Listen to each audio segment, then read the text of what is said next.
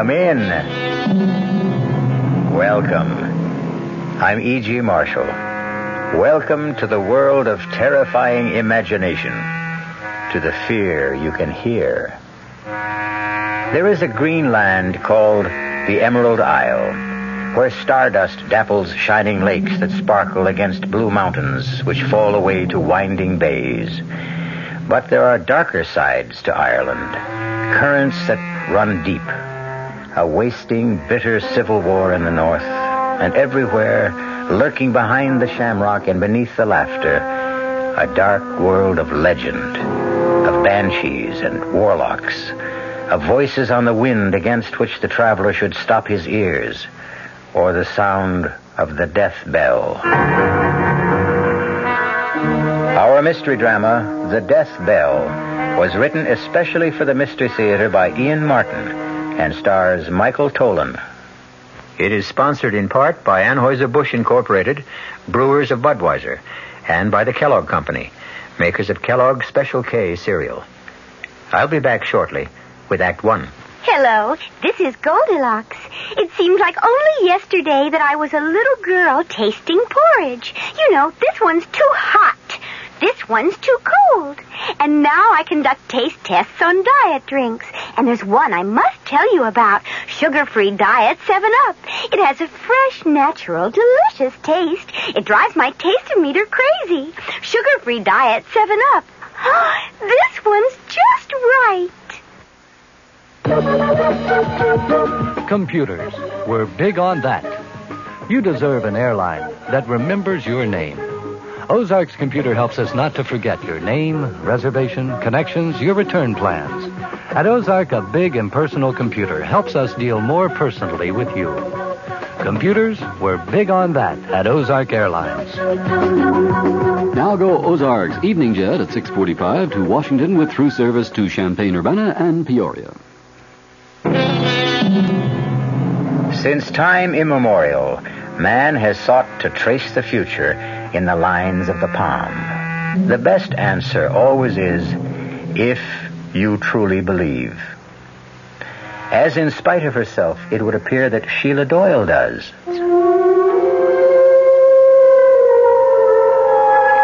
The moment I clapped eyes on Benny's cousin from the States, Brian Mackin, there was a bogle tugging at my skirts.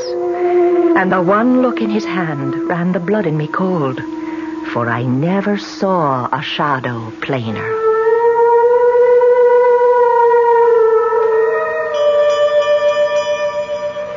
Brian? Oh, yes, Denny. Well, what are you doing over by the window? I'm trying to see where that bell came from. What bell? It's been ringing ever since you went up with Sheila, don't you? Well, that's funny. What? It stopped. You didn't hear it? Nope. Well, maybe you're just used to it. Don't you have some kind of a bell around here? Well, the church? No, not a church bell. Something much smaller, like, on an animal, maybe. Well, there aren't any animals around. Oh, well, maybe I'm just hearing things after that scare Sheila threw into me. Oh, look, Brian, I'm sorry about that. Sheila's as level-headed as they come about everything except some of the old country superstitions. She wasn't kidding, you know. She really believes in a lot of this. Well, forget it, Denny. I'm not worried about me. I was only concerned about Sheila. She looked all shook up. Oh, she was embarrassed. I think she felt she'd made a fool of herself. I don't think she'll be able to face you again tonight, but by morning she'll cook you a breakfast that'll stick to your ribs. You are going to stay, huh? Oh, I can take the car and run down to the local inn. No, sir, not on your life. My cousin comes all the way from the States. I don't let you get away till we do some catching up. Catching up? Yes. I want to hear all about your wife. My wife? Yes. Sheila and I are so sorry she didn't come along with you.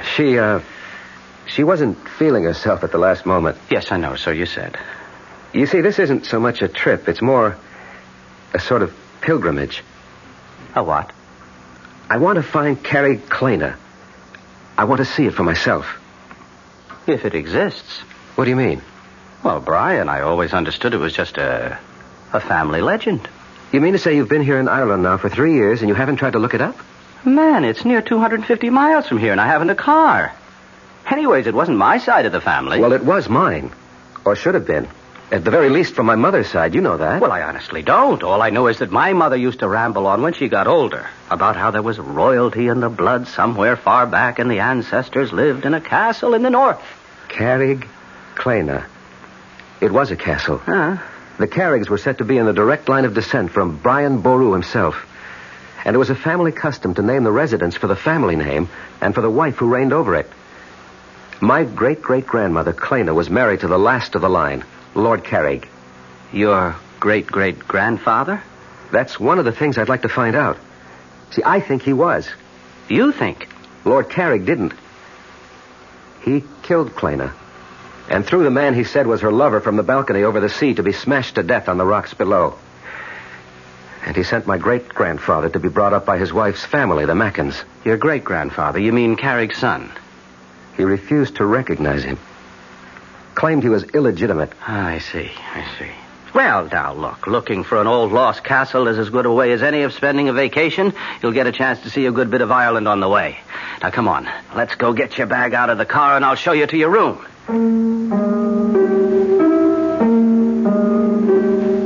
For the first time in our marriage, I found myself getting a little annoyed with Sheila as I walked Brian to the car. There was that vague kind of family connection between us. You right off as cousins, but mostly what we were was old friends and classmates. Now, with Sheila's superstitions jogging my imagination, I was uneasy with Brian. A feeling, thank the Lord, that a few minutes in the soft Irish night blew away. Oh, it's good to be alive on a night like this. It makes me think of... What, Brian? Commencement. The end of the term, anyway. or after the last ball game of the season. Tired, but loose, you remember? Well, for pitchers, maybe. Catchers with old football knees took longer to unwind. Well, so, how's the old rat race? Advertising? Oh, it still goes round and round. Hamsters on a cage wheel. How's the writing? Slow, but sure. And I make an honest buck cutting peat to keep myself in shape. You're a happy man. Oh, what more could I ask for? Wait till you see your namesake tomorrow. Little Brian. How soon will he be 2? About the time his little sister comes to join him, 6 months or so. Oh, hey, you're having another? Yes. Well, that's solid, man. It's solid. Well, you know I always liked kids. Nothing like having your own, though. And how about you, senior citizen? What does that mean? Well, you have been married longer than Sheila and me. When are you and Gloria going to have yours? As a matter of fact, Gloria got pregnant 7 months ago. Oh, and you're trying to keep it secret. So that's why she didn't come along, huh? That's one of the reasons. But come on, I can't keep you away from your wife any longer. Here, just let me get my gear and we can hit the sack. Oh, there's no hurry. For my money, we could sit up all night and shoot the breeze. Well, that'd suit me if I didn't have a long journey ahead of me tomorrow. Oh, I see. You're still determined to go chasing rainbows. I heard the door close when they left the house, and had gone to the window to watch Denny and Brian talk at the car. I couldn't hear the words, but at least Brian's arms slung around Denny's shoulder eased my mind enough to make me go to bed. Still and all, even with the soothing sound of their voices rumbling below and their laughter, it was long before I fell into an uneasy sleep. Oh, Denny? Oh, I'm sorry. Shh, Sheila, shh. Darling, go to sleep. It's all right. I was half on to waking. Turn the light on. No need. I'm all undressed. Just come into bed. And did you get Brian settled? Yes. He's snoring already. By the time I closed up and looked in on little Brian, he was dead to the world. Darling, what's wrong? You shivered. Oh, 'twas maybe a hair limped over my grave. Hold me. Who needs to be asked? Sheila, you're wrong about Brian. What way? We've had a long talk, just like old times. I never felt closer to him. Well, I know you've missed him since you came away here. We were always more like brothers than cousins. Well, I'm not saying he isn't tense and all wound up, but that's old stuff to me, Akushla. Oh, you're making to be a real Irishman again. Well, next to you because of you, and grateful I am. Are you for real, Danny? Don't you know? Oh, Sheila, I used to be all tied up in knots like Brian, and that's all it is, you see. Well, I hope you're right. You haven't heard the best news yet. What? Well, you're not the only one that's carrying a heart beneath your own. Gloria's expecting. Brian's wife? When? Before you. That's why she didn't come along this trip. Well, that's good news, Denny. I want to be happy for your friend, your cousin, your brother, almost. Well, so you can be. You can be. Sheila. What did you think you saw in Brian's palm? Don't ask me. First of all, because I have no words to tell you. And second, I'm praying to sweet Mary to forgive me. For I'm hoping it was himself who's only giving me a warning not to meddle in the Lord's business. The night is quiet outside, except for the tinkle of that far-off bell. There's a kind of peace. I had to stop here with Denny, touch normal life, if only for a moment. I will not think back, and tomorrow must wait till I find it. I know what it will bring to so many people. I wonder what it will bring to me, Brian Macken. The last thing I hear is the bell, lulling me to sleep.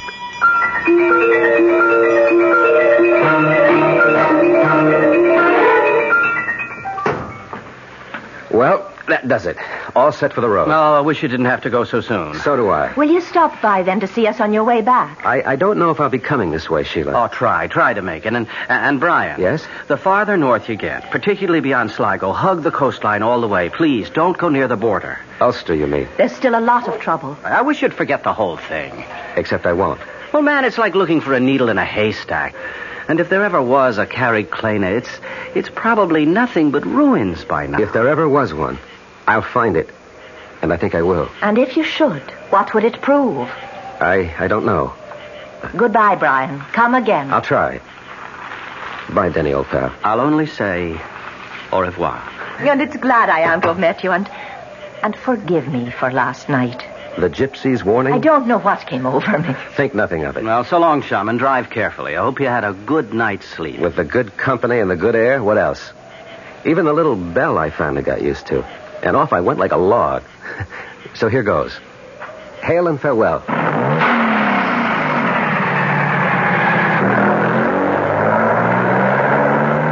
What was that about a bell, Denny? Search me, Mavourneen. When I came downstairs last night after I took you up to bed, Brian was by the window. He insisted he could hear a little bell ringing somewhere, but I couldn't hear it. What kind of a bell was that? Like it was on an animal, he said. Not like a cow, but more, say, like a goat. The Lord and all his saints be praised. Not goat. What is it, Sheila? We should call him back. He should get out of Ireland. Well, what are you getting all riled up about now, honey? I told you he was holding the shadow of death in his palm. Now I know I made no mistake. There's no bell in this town he could have heard, like you said. Except one. What? The one that's only heard by him it sounds for, and I know it for sure. 'Twas the death bell. Is Brian Macken really marked for death? And if so, how soon? And how? We will return shortly with Act 2.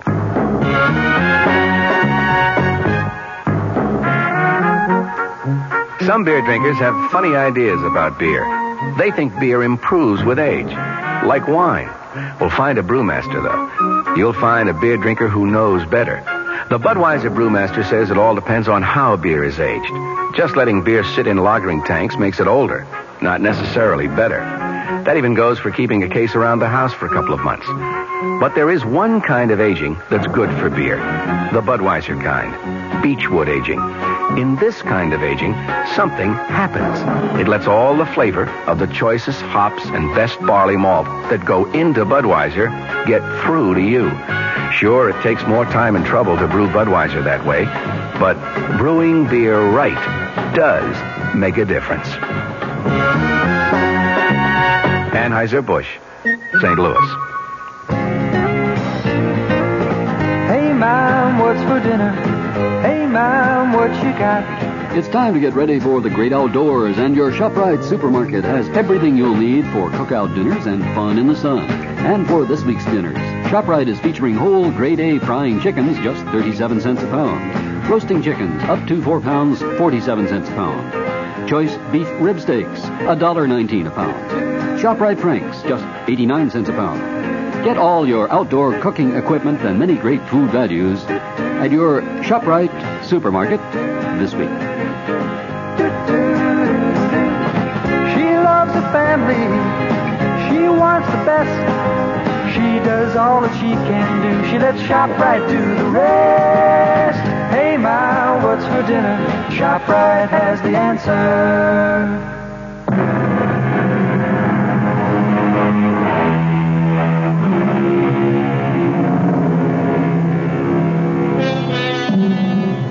250 miles is a short day's drive as we reckon it in the good old US of A.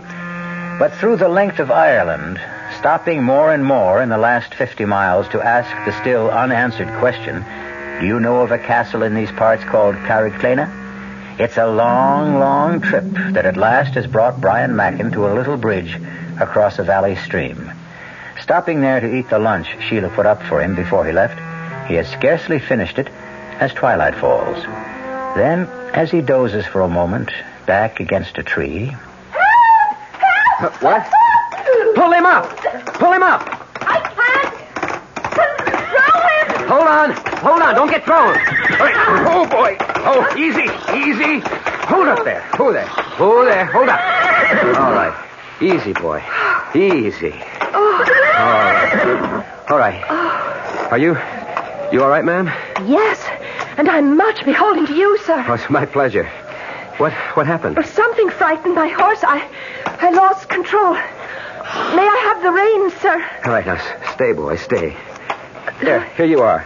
Oh, thank you, Mr. Brian Mackin. How do you do? I am the Lady Clena Carrig. What? I said I'm Lady Carrig. Of Carrickclena? Well, naturally. Then it does exist. I should hope so. I was just on my way home. Where is it? Just across the bridge and over the hill. Oh, now that I've regained my composure. On my soul, you do look familiar. I didn't catch your name. Brian Mackin. Oh, no. You must be mad to try to intercept me here. Run, Brian. Run for your life. Reach him. Get. Wait a minute, milady. If you value your life, stay away from me. I am frozen at her sudden flight. Then suddenly I find myself running after her, laboring for breath over the last burst to the crest of the hill. Oh, damn, the light going. But where? She couldn't have just disappeared into thin air. But she had. In the lowering darkness, I can see the long sweep of the countryside down to the rocks and sea cliffs. And there's no sign of horse or rider, or of any destination they might be bound for, nor any road for a horse to follow, much less my modern car. For the moment, I realize I must return to my car and seek some lodging for the night.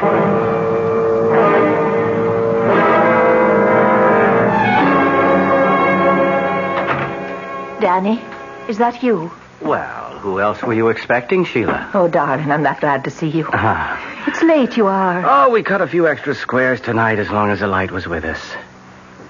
Here, what is it, little bird? You're all aflutter. It's Brian's on my mind. Oh, you'll laugh at me again, I suppose. But as I was laying our little one down with the sun just gone over the hill, I thought I heard him calling, Clena, Clena. Oh, now, Sheila, what's got into you? I wish I knew. I only know somehow we should never have let Brian go off for the north. Something terrible is going to happen to him. And if there is, what could we do to stop it? Well, we should try. Would you have me follow him on Shank's mare? How fast do you think I could walk it? Well, you could borrow the McFadden's car or Seamus' motorcycle. And if I did, where would I head for? Oh, don't fault me, darling, or make me the fool. It's just a feeling comes over me and I can't help it. I want to be wrong. I hope I'm wrong. Sheila, now please, stop worrying about Brian. If anyone ever knew how to take care of himself, that's the guy. I said it with authority because I meant it, or I thought I meant it. Or I tried to mean it because I wanted to reassure Sheila. The truth is, I was shaken again. I'd been 3 years living in Ireland, long enough to fall under all of her spells, even the black ones. And I'd have given anything to know where Brian was at that moment. And what he was doing.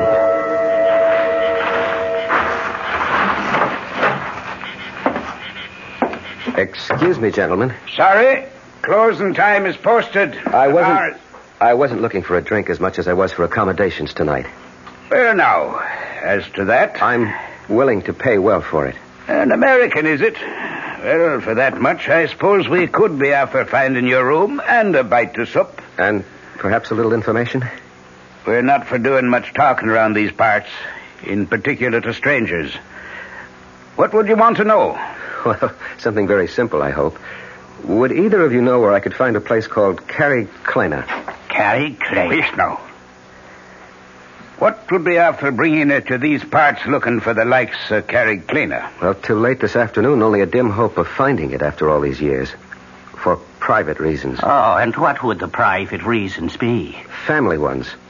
My great-grandfather was born there. Was he now?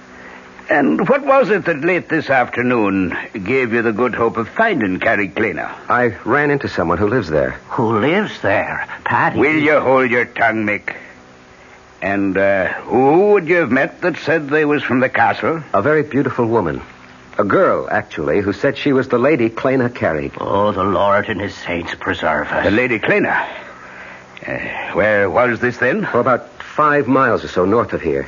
There's a road goes winding down to a little bridge and then goes up a rise on the other side, but sort of peters out. Ah, that's the old Ballybrig across the Scallanore. Did you drive your car across that bridge? No, I stopped this side of it because the going was getting so rough. Sure, it's lucky you didn't drive on it. It might have carried away with you. That bridge has been condemned for anything but foot travel as long as I can remember. But why? Because it doesn't lead to anywhere anymore. It leads to Carrickclena somehow. How would you know that?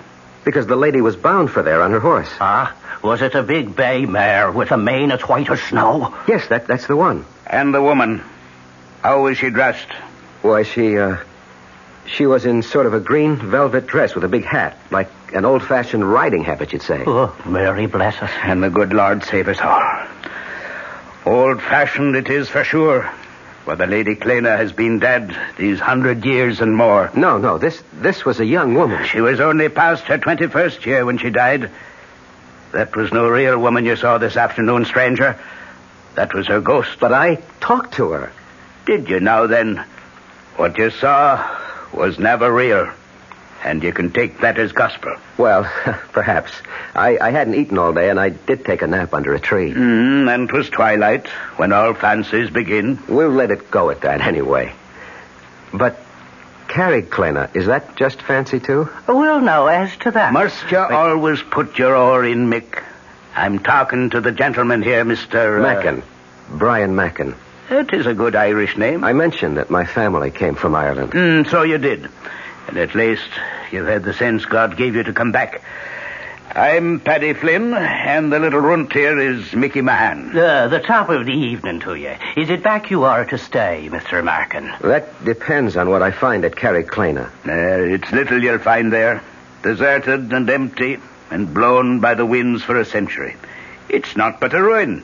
Not worth the effort to go by it. And sometimes at nightfall, there's a woman's voice that'll call, come away, and it'll betide the man who listens. Well, just the same, I want to see Carrickclena. Can you guide me there? Not by night. I wouldn't stir out by night for all the gold in a leprechaun's hoard. Maybe tomorrow. We'll see. It's time we were all to bed. Come, I'll show you your room, Mr. Mackin.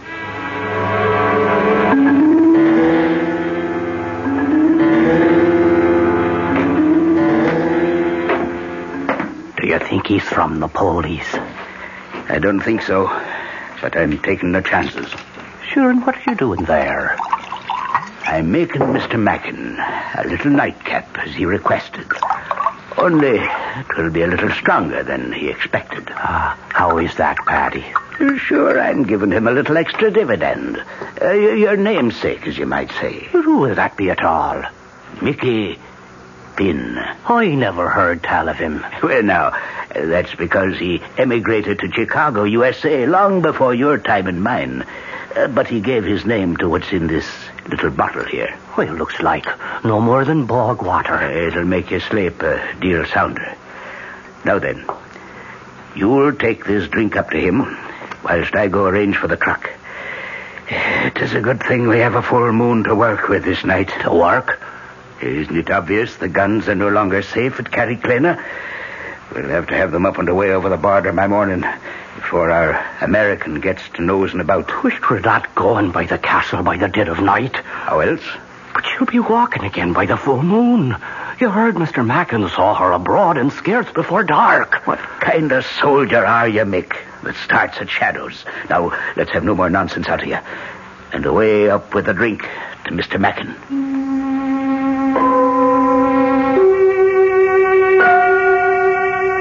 I look at my watch. It's just after midnight. The nightcap is untasted on the table beside my bed. I don't trust it. I don't trust a lot of things. But where to get rid of it? A vagrant memory drifts across my mind of jokes among old country people. A quick look under the bed, and there is the receptacle. It's a matter of a moment to empty the glass in it, and none too soon. I can hear stealthy footsteps approaching. Don't use the curse, Mick, unless there's trouble. If there is, I'll put him to sleep myself. Mr. Mackin? Mr. Mackin? I think he's away. Follow me. He's dead to the world. We'll check that out. He's drunk it.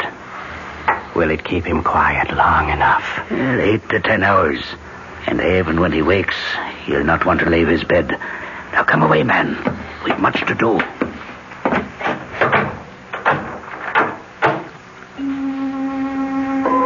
Lying on my bed, snoring, pretending to be asleep, I have listened to everything. But the fall of that heavy lock tells me once and for all, I am a prisoner. But as I wait for them to leave the house, I know that nothing will keep me from Carriclana. I have an appointment there that's been waiting 100 years. And even now, in the still of the night, I can hear the far-off tinkle of that bell and a voice crying. Come away, Brian! Come away back to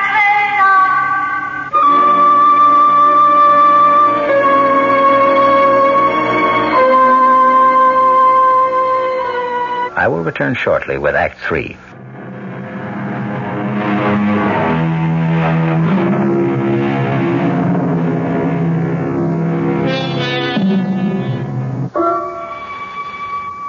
I stand by the window, carefully on the side where the moonlight cannot cast my shadow, and watch the courtyard of the inn below.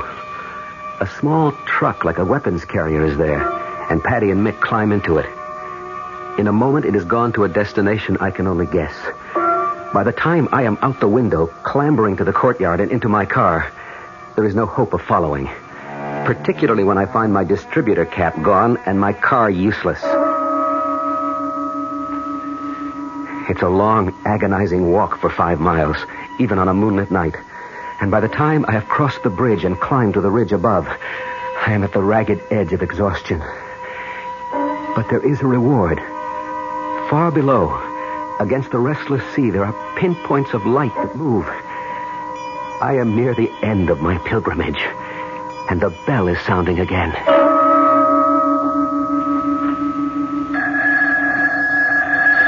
Danny. What is it, Sheila? The phone, it's ringing. Well, what time is it? It's 3:30 in the morning. Well, who could be calling us now? I don't know. I have been lying here awake, afraid that something was about to happen. Will you go down now and answer it, or shall I? All right. I'm on my way, but who? It's Brian, or something about him. And whatever it is, no bell that rings in the night brings anything but ill luck.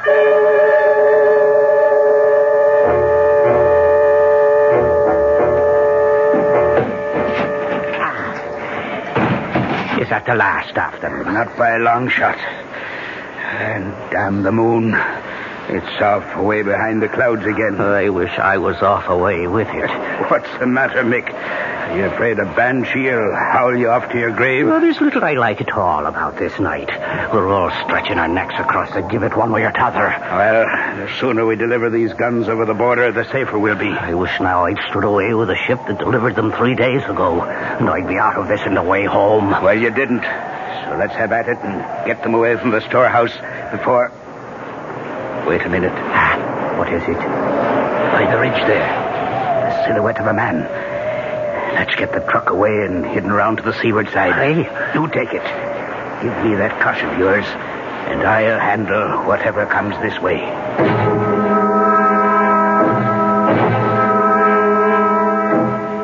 Yes, Sergeant, he was. Well, he left yesterday morning about 9. All I know is he was headed somewhere north of Sligo, Galway Bay area. Yes, he was looking for a place named Carrickclena. No, not at all. And please, he's a cousin of mine and a very good friend. You will keep us notified and let us know what's happening. Yes, I'd appreciate that. Thank you.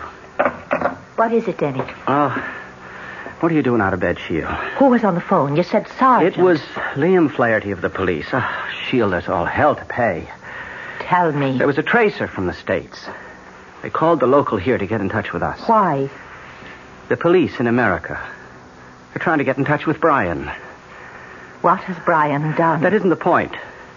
It's what's been done to him. What? Brace yourself, my darling. Somebody murdered his wife.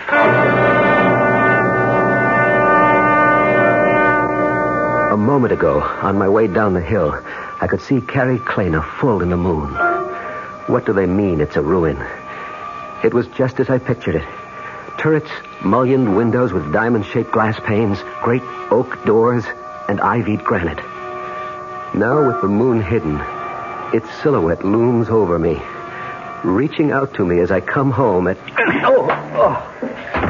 Oh, cool. You didn't have to hit him so hard. I wasn't taking any chances with Mr. Mackin this time. Ah, is that who it is?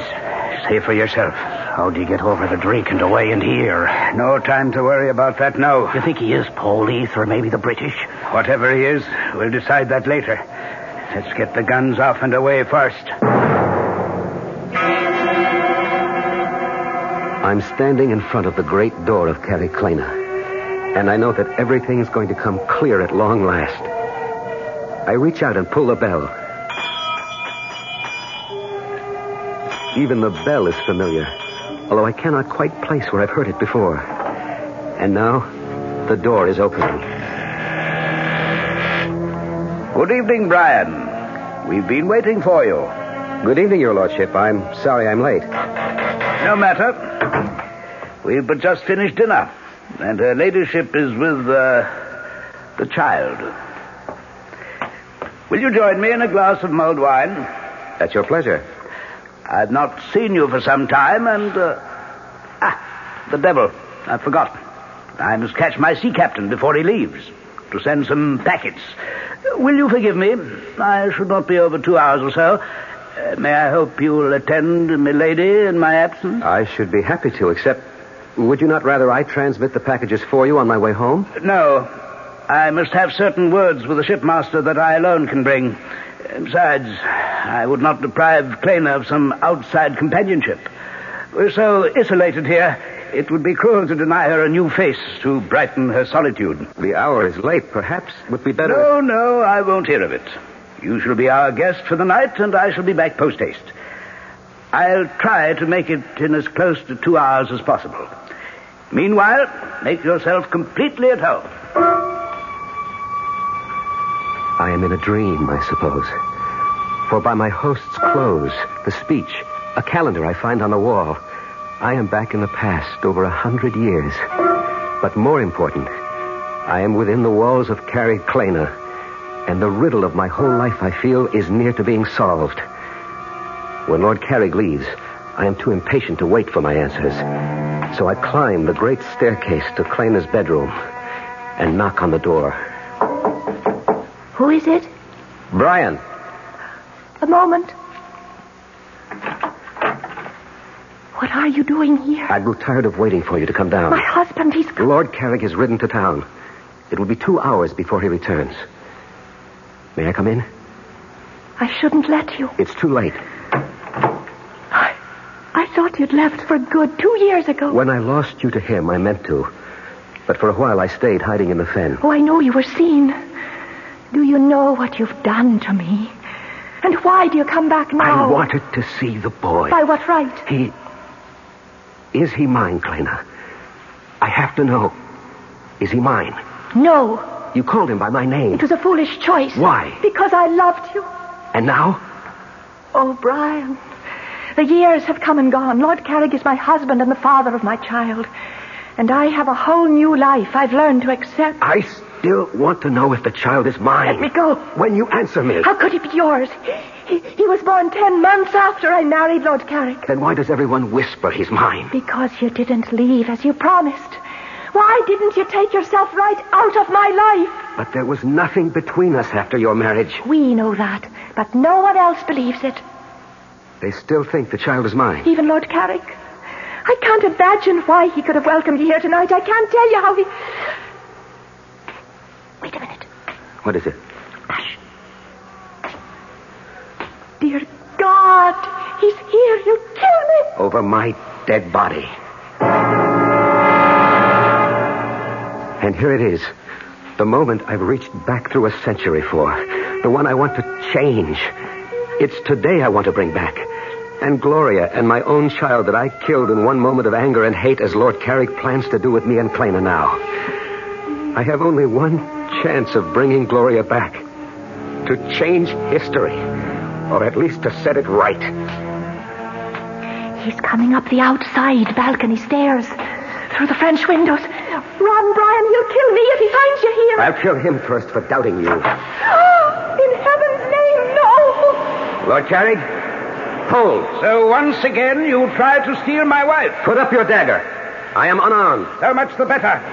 You first, and then my wife. This time not so easily. I'm not the hunted, but the hunter. Look to yourself! He stands with his dagger half raised, frozen with inaction as I hurtle myself towards him, hands raised to shield and grapple and destroy him. But what I reach for is nothing but a shade.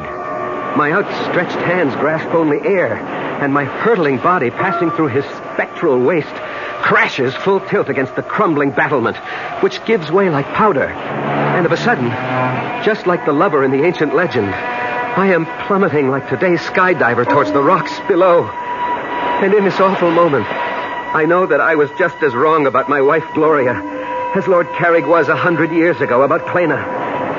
Small comfort now to know that I am legitimate as the rocks below rush up towards me like an express train, and I am no more.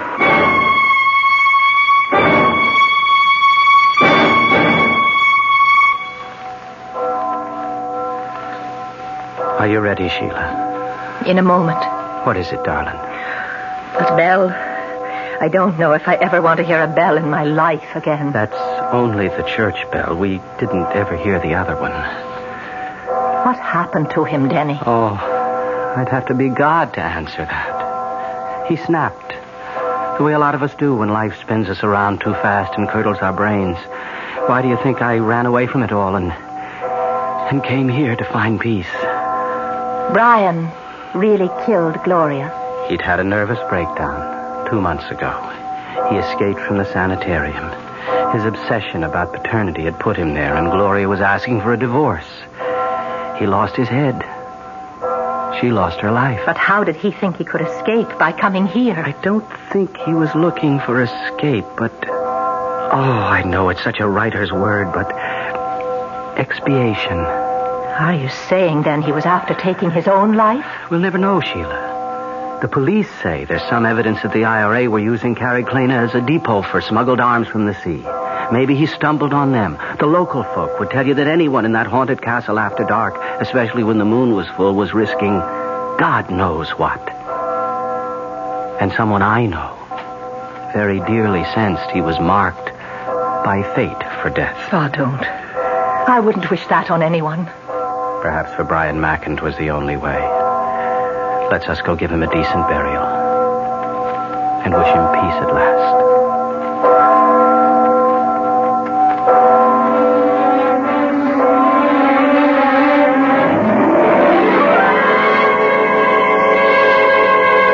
A strange tale. A tortured man who borrowed a century-old sorrow and carried it on his back like the old man of the sea. Small wonder he broke eventually under the senseless strain and ran amok. A man to be censured, but also to be pitied. A man for whom the death bell sounded.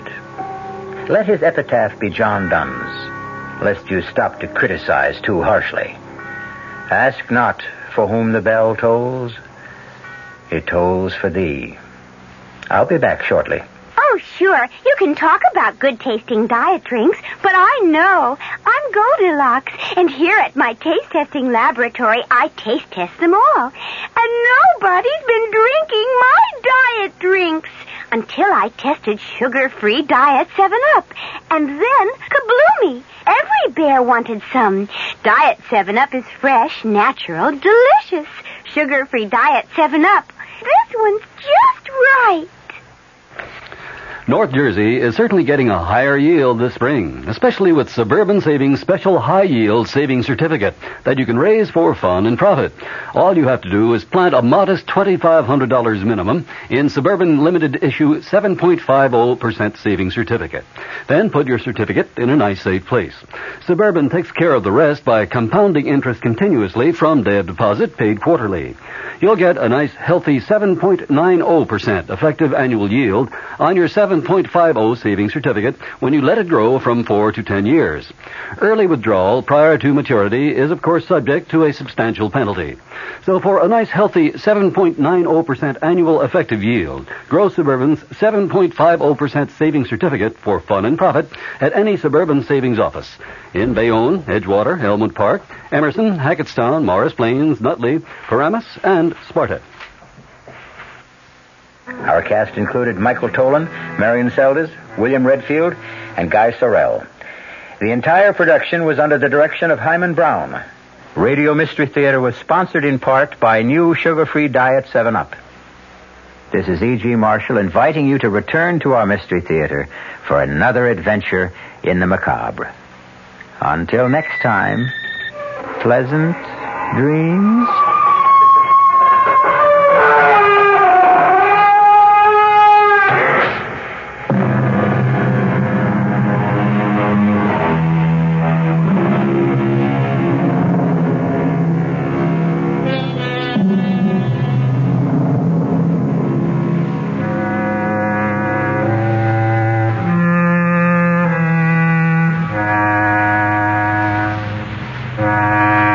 The Mystery Theater program was furnished by the CBS Radio Network. This is Mary Helen McPhillips. Growing old may not be fun, but the only choice is to die, so hopefully most of us will grow old.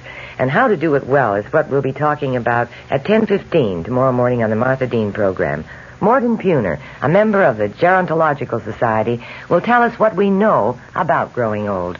I hope you'll join me tomorrow morning at 10:15.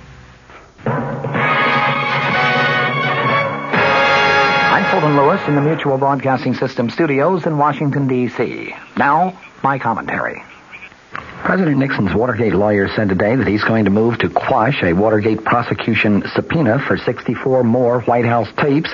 He would not say whether the president will abide by any adverse Supreme Court decision should that tape battle come to that. Facing a deadline of Thursday for responding to the subpoena from Special Prosecutor Leon Jaworski, the president's defense attorney, James St. Clair, held a broad-ranging news conference here in Washington today, a news conference in which he discussed the president's reasons for making public more than 1,200 pages of edited transcripts of the Watergate tapes. He also disclosed that the House Judiciary Committee is seeking more than 140 additional tapes for its impeachment inquiry. Discussing Jaworski's subpoena, St. Clair argued today that the massive public release of transcripts by the president yesterday strengthens his effort to have the subpoena quashed. He said he will move now on two grounds. First, in his words, especially now, clearly the prosecution must have enough evidence to proceed to try these cases. And knowing Mr. Jaworski, I am confident that he wouldn't have indicted these people if he didn't think he had enough evidence to convict them. Secondly, acknowledging that the White House has a duty to make available materials that would be helpful to the defendants, St. Clair today said everything we know of is in that book of transcripts. Everything is there. He also contended that there was a significant difference between the Jaworski subpoena and the one issued last year in the name of former Special Prosecutor Archibald Cox. He said the Cox subpoena, which led directly to the explosive firing of Cox, was on behalf of a federal grand jury, and that 2 court decisions that went against the president in that case were based on the proposition that the grand jury has sort of unique requirements. The Jaworski subpoena, on the other hand, St. Clair noted today, is aimed at providing materials for use in court trials rather than in grand jury deliberations. Asked whether the president would abide by an adverse Supreme Court decision should the Jaworski subpoena lead to a court fight and eventually reach the Supreme Court, St. Clair today said, quote, "I wouldn't want to comment one way or the other because I have not discussed it with the president, and I would not want to presume on his decision. In any case," he said, "I don't believe that we will come to that." St. Clair also was asked to outline the strategic or tactical advantages that the president hoped to reap by making public the massive array of edited transcripts. He cited the following as the basic consideration, and I quote, "People were getting more and more imbued with the idea that the president had something to hide to the extent that it endangered the presidency. The facts ought to be known, and then let's argue about them." The president's Watergate attorney, James St. Clair, today volunteered that the staff of the Judiciary Committee is seeking tapes of 141, 142 maybe, those additional presidential conversations. He said he hoped the committee would take a second look at that request in light of Tuesday's disclosures and decide not to press it. Since most of these tapes are understood to deal with the controversies involving milk producers and the ITT, St. Clair was asked if he meant to suggest that the committees should forget those 2 issues. He said, "Based on what I know about it, the answer is yes." St. Clair made it apparent, however, that he is not opposed to providing additional materials relating to political contributions by the milk producers and the administration's controversial decision to raise milk price supports. He was asked if he felt that yesterday's disclosures might prejudice the cases of Watergate defendants that are still facing trial. St. Clair said, "I do not think so. But as far as the conduct of the case is concerned, that is the first responsibility of the special prosecutor." Reminded that at one point in the bulky volume of transcripts, the president suggested to John Dean, who was then his private counsel, that witnesses in the Watergate proceedings might have conveniently faulty memories while under oath, St. Clair today said, "As the president said, there are unfortunate remarks in there." Urging that the transcripts be looked at as a whole, he said the danger of this is to pick out a phrase here or a sentence there. The president's attorney also was asked if he thought it had been appropriate for the president to discuss at length payment of hush money to some Watergate defendants, as one transcript shows. St. Clair today responded, "I'm sure if he had to do it all over again, he wouldn't have done that." The president is looking to the American people for vindication in the Watergate issue, while House impeachment investigators meet tonight to decide their next move in the quest for White House evidence. A majority of the House Judiciary Committee evidently was dissatisfied with the edited White House transcripts that the president delivered yesterday in lieu of tapes of those 42 presidential conversations that the committee had originally subpoenaed. The panel's Democratic majority planned to stop short of any formal demand for enforcement of the subpoena in favor of seeking bipartisan support for a simple statement declaring that the president had failed to comply with the subpoena. It was clear from the time that the president disclosed his transcript plan on Monday night that the support he sought was far beyond Capitol Hill, that his eventual goal was to try to persuade the American people that he did have no advance knowledge of the Watergate break-in, that he had no knowledge of the cover-up of the Watergate issue, and that he was providing investigators with a full story of his role.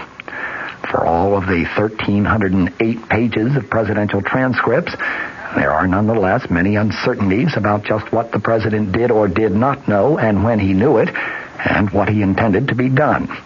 It was, as the president's lawyers and the president himself had said, a document that is marked by ambiguities.